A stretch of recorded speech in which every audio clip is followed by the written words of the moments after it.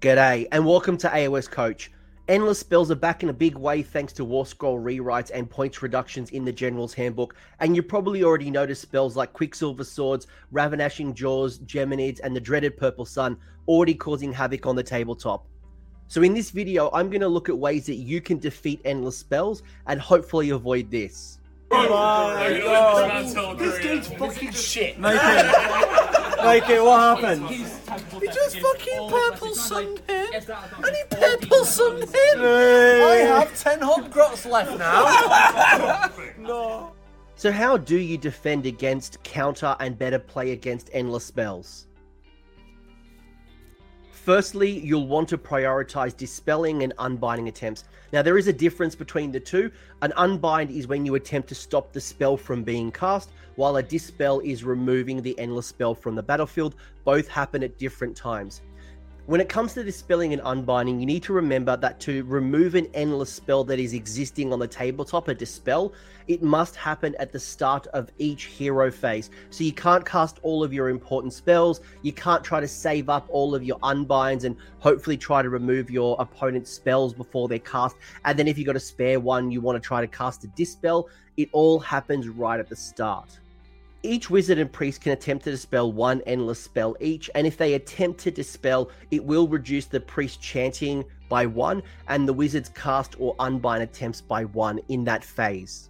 If you're blessed with arcane terrain on your side of the table, you'll want to set up a wizard within 1 inch of it to get +1 to casting, dispelling, and unbinding to hopefully improve your chances to stop them from either getting on the table or removing them when you want to remove the endless spell. Now, if you are setting up the battlefield and you get to choose the side of where you deploy, even if you don't have a wizard, you might want to take arcane terrain and deny it from your opponent and make casting a little bit harder for them. If you don't have access to dispelling or unbinding, you do have the heroic willpower, heroic action, instead of using finest hour, heroic leadership, whatever it might be. If you use heroic willpower in your hero phase, you will be able to attempt to dispel one endless spell, or if you use it in your opponent's turn, you will get to attempt to unbind one of your opponent's spells. Now, the caveat here is that it can't be used on a wizard. When you see that your opponent has an endless spell up their sleeve, you may want to hold on to one of your unbind attempts in order to stop it. Longinus Soulseeker, aka the Boatman, is an endless spell that players will often want to get on the tabletop early, so by stopping it, you may delay their attack. Chronomatic Cogs and Umbral Spell Portal are two other endless spells that will significantly boost your opponent's army that you'll want to stop if you see them in the list. And there are ways that you can improve your chances to dispelling and unbinding. Now, there are a heap of units in the game that have a native boost to unbinding and dispelling rolls. Skragroth the Loon King gets +1 to unbinding rolls. Thanquol gets +3 to dispelling and unbinding, depending on how much damage he's sustained. Khorne Fleshhounds can attempt to unbind one spell in the enemy hero phase and attempt to dispel one endless spell in your hero phase, and if the unit is 10 or more models, you'll get +1 to those unbinding and dispel rolls. Ossiarch Bone Reapers have Arcane the Black that has a native +2 to its unbind and dispel, again depending on how much damage he's taken.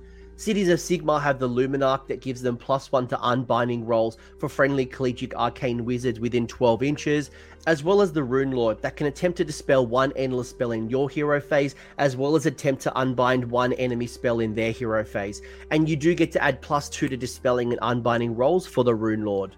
The Seraphon Slann gets a +1 to dispelling and unbinding rolls, as well as it can unbind and dispel from anywhere across the board. And if you happen to take Lord Croak, you get +2 to the dispel and +2 to the unbind, as well as the same board-wide denial that the Slann has. Soulblight Gravelord's Belladama gets +1 to her dispelling and unbinding rolls.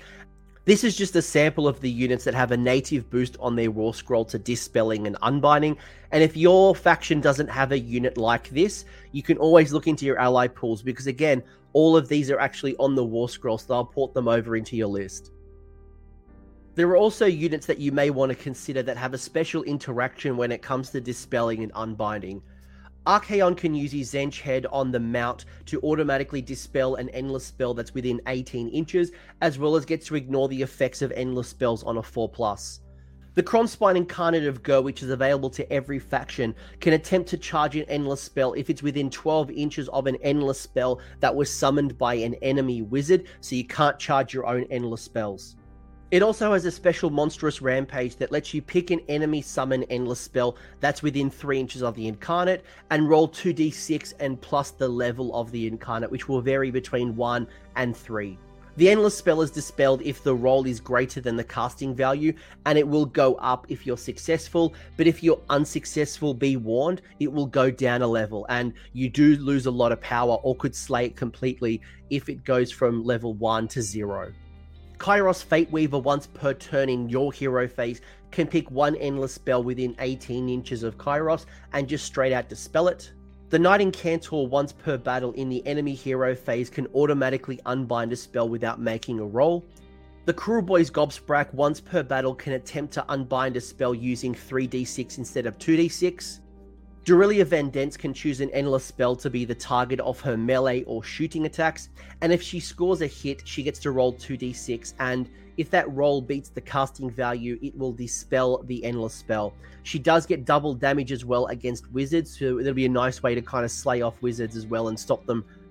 The Beast of Chaos Cygor has unbind attempts, and if you are successful when unbinding a spell, it will deal mortal wounds to the caster and heal 1 wound to itself. It also has a unique monstrous rampage very similar to the Incarnate of Ghur, where you get to pick one endless spell within 6 inches of the Cygor as a monstrous rampage and roll 2d6, and if that roll beats the endless spell's casting value, it will dispel the endless spell, and the Cygor will heal up a number of wounds equal to that 2d6 roll. So you roll, you roll a 10, boom, you basically fully heal up again with your Cygor to go out and smash.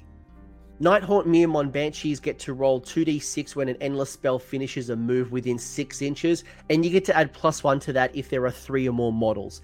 If the roll is greater than the casting value for that endless spell, it is just straight out dispelled. Some units like the Stormdrake Guard have a 4+ ward against the effects of spells and endless spells. But then there are also faction-specific boosts within the allegiance abilities, the sub-allegiance choices, your command traits, your artifacts, and any other enhancement choices you get to choose. Cities of Sigmar has the Hallowheart sub-faction that allows them to ignore the effects of spells and endless spells on a 5+, and that can be reduced to a 4+ if you use one of the spells that's within 12 inches of the caster. They also have the famed Spell Hunter command trait that gives them a +3 to the spell rolls for a wizard general. Khorne have a heap of ways to deny magic. They can spend 2 blood type points to automatically unbind a spell anywhere on the battlefield. They have the Spellbane Hex Prayer that allows them to dispel an endless spell within 16 inches of a priest. They have a bunch of anti-magic artifacts like the Collar of Contempt, the Brazen Rune, or the Collar of Khorne. They've also got the Reapers of Vengeance sub-faction that gives them the Mage Eater command trait that allows them to get some extra unbinds and potentially do some mortal wounds back to the wizard who's trying to cast that spell or endless spell. Sylvaneth have the Radiant Spirit command trait that gives the Wizard General a 4+ spell ignore. Seraphon Skink Spell-Lore has Bind Endless Spell, and that spell will take over the control of a enemy endless spell. Soulblight Gravelords, their Legion of Blood vampires can be chosen to be arcane, and if you make them arcane, they will get a +2 to their first cast, dispel, and unbind in each of the hero phases if that vampire isn't mounted, or if they are mounted, they'll get a +1 instead.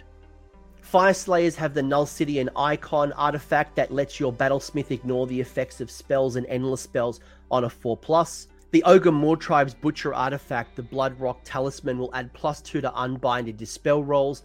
The Frost Lord and Huskguard artifact, the Skull Shards of Dragar, will give them a once per battle auto unbind, as well as the Great Moorpot terrain feature will give you +1 to dispel, unbind, and casting rolls for wizards within an inch of the Moorpot. Flesh Eater Courts have the Dark Wizardry command trait that will give you +1 to casting, dispelling, and unbinding rolls for the general, and the Dermal Robe artifact, which will also give them a +1 to their casting, dispelling, and unbinding rolls for the bearer. Ossiarch Bone Reapers have the Soul Energy command trait that allows you to re-roll casting, dispelling, and unbinding rolls for the general, as well as the Null Myriad sub-faction that gives your entire army of 5+ ignore the effects of spells or endless spells. You've also got Skaven, whose Gnarholes will give them +1 to casting, dispelling, and unbinding for friendly Skaven wizards within 3 inches of the terrain feature. And if you're using Clan Scryer, you have access to the Warpstone Spark, and that will allow you to re-roll casting, dispelling, and unbinding rolls for Clan Scryer Wizard. If you've been unsuccessful in unbinding or dispelling that endless spell, it is time to start screening. Look to incorporate cheap expendable units into your list if you haven't already included them. Free Guild Guard, Clan Rats, Direwolves, Hobgrots, Noblars, the Chaos Underworld's warbands like the Untamed Beast are just a few examples of those cheap units that could soak up a charge that could be used on a flank to push your opponent back if they want to come in from reserve, and endless spells that want to damage your critical units. Define which units are expendable into your list, and this may change from battle to battle. Expendable units don't hold as much value to scoring battle tactics, your objective control, and ultimately your grand strategy.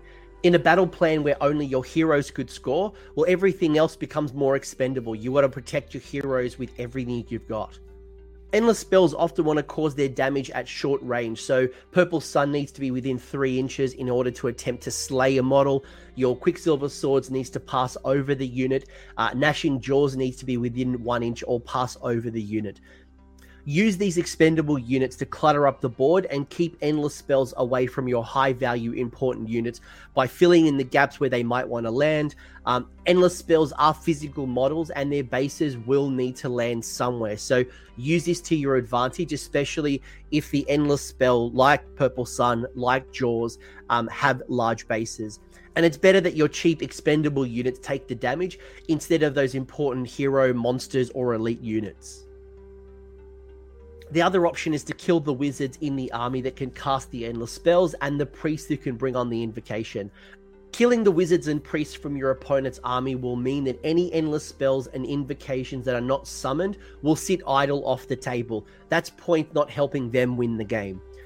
When a wizard that summoned a predatory endless spell is slain, but the endless spell is still on the table, it goes from being controlled to wild.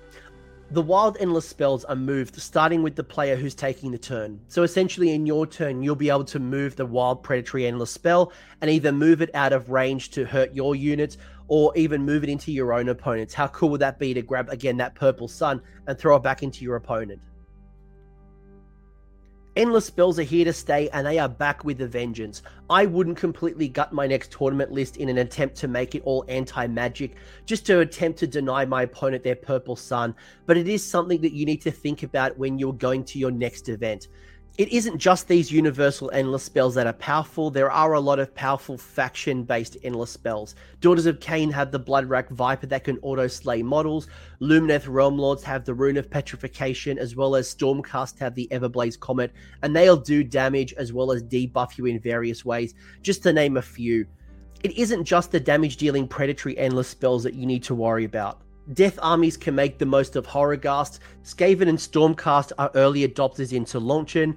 The Chronomantic Cogs and Umbral Spell Portals are really supercharging magic-heavy armies. Let me know in the comments section how you're thinking about defeating and defending against endless spells. I'm sure there are a lot of different faction-based tactics that you can double down on when it comes to magical protection, and I'm sure there's a lot of things I haven't explored. So let me know in the comments how you're thinking about this, and we can all learn together. Thanks for hanging around until the end. I hope you enjoyed that video and you walked away with a few new ideas. If you did, I would love it if you press like on the video, as well as left me a comment to let me know what your thoughts are. The conversation will continue over on Discord, and the link is down below in the video description. I want to give a massive shout out as well to the AOS Coast Patreons and YouTube members who are going in, and the funds of supporting the channel and the growth that you're seeing here. So cheers, you're all bloody legends. And until next time, don't roll a 1 on a redeploy.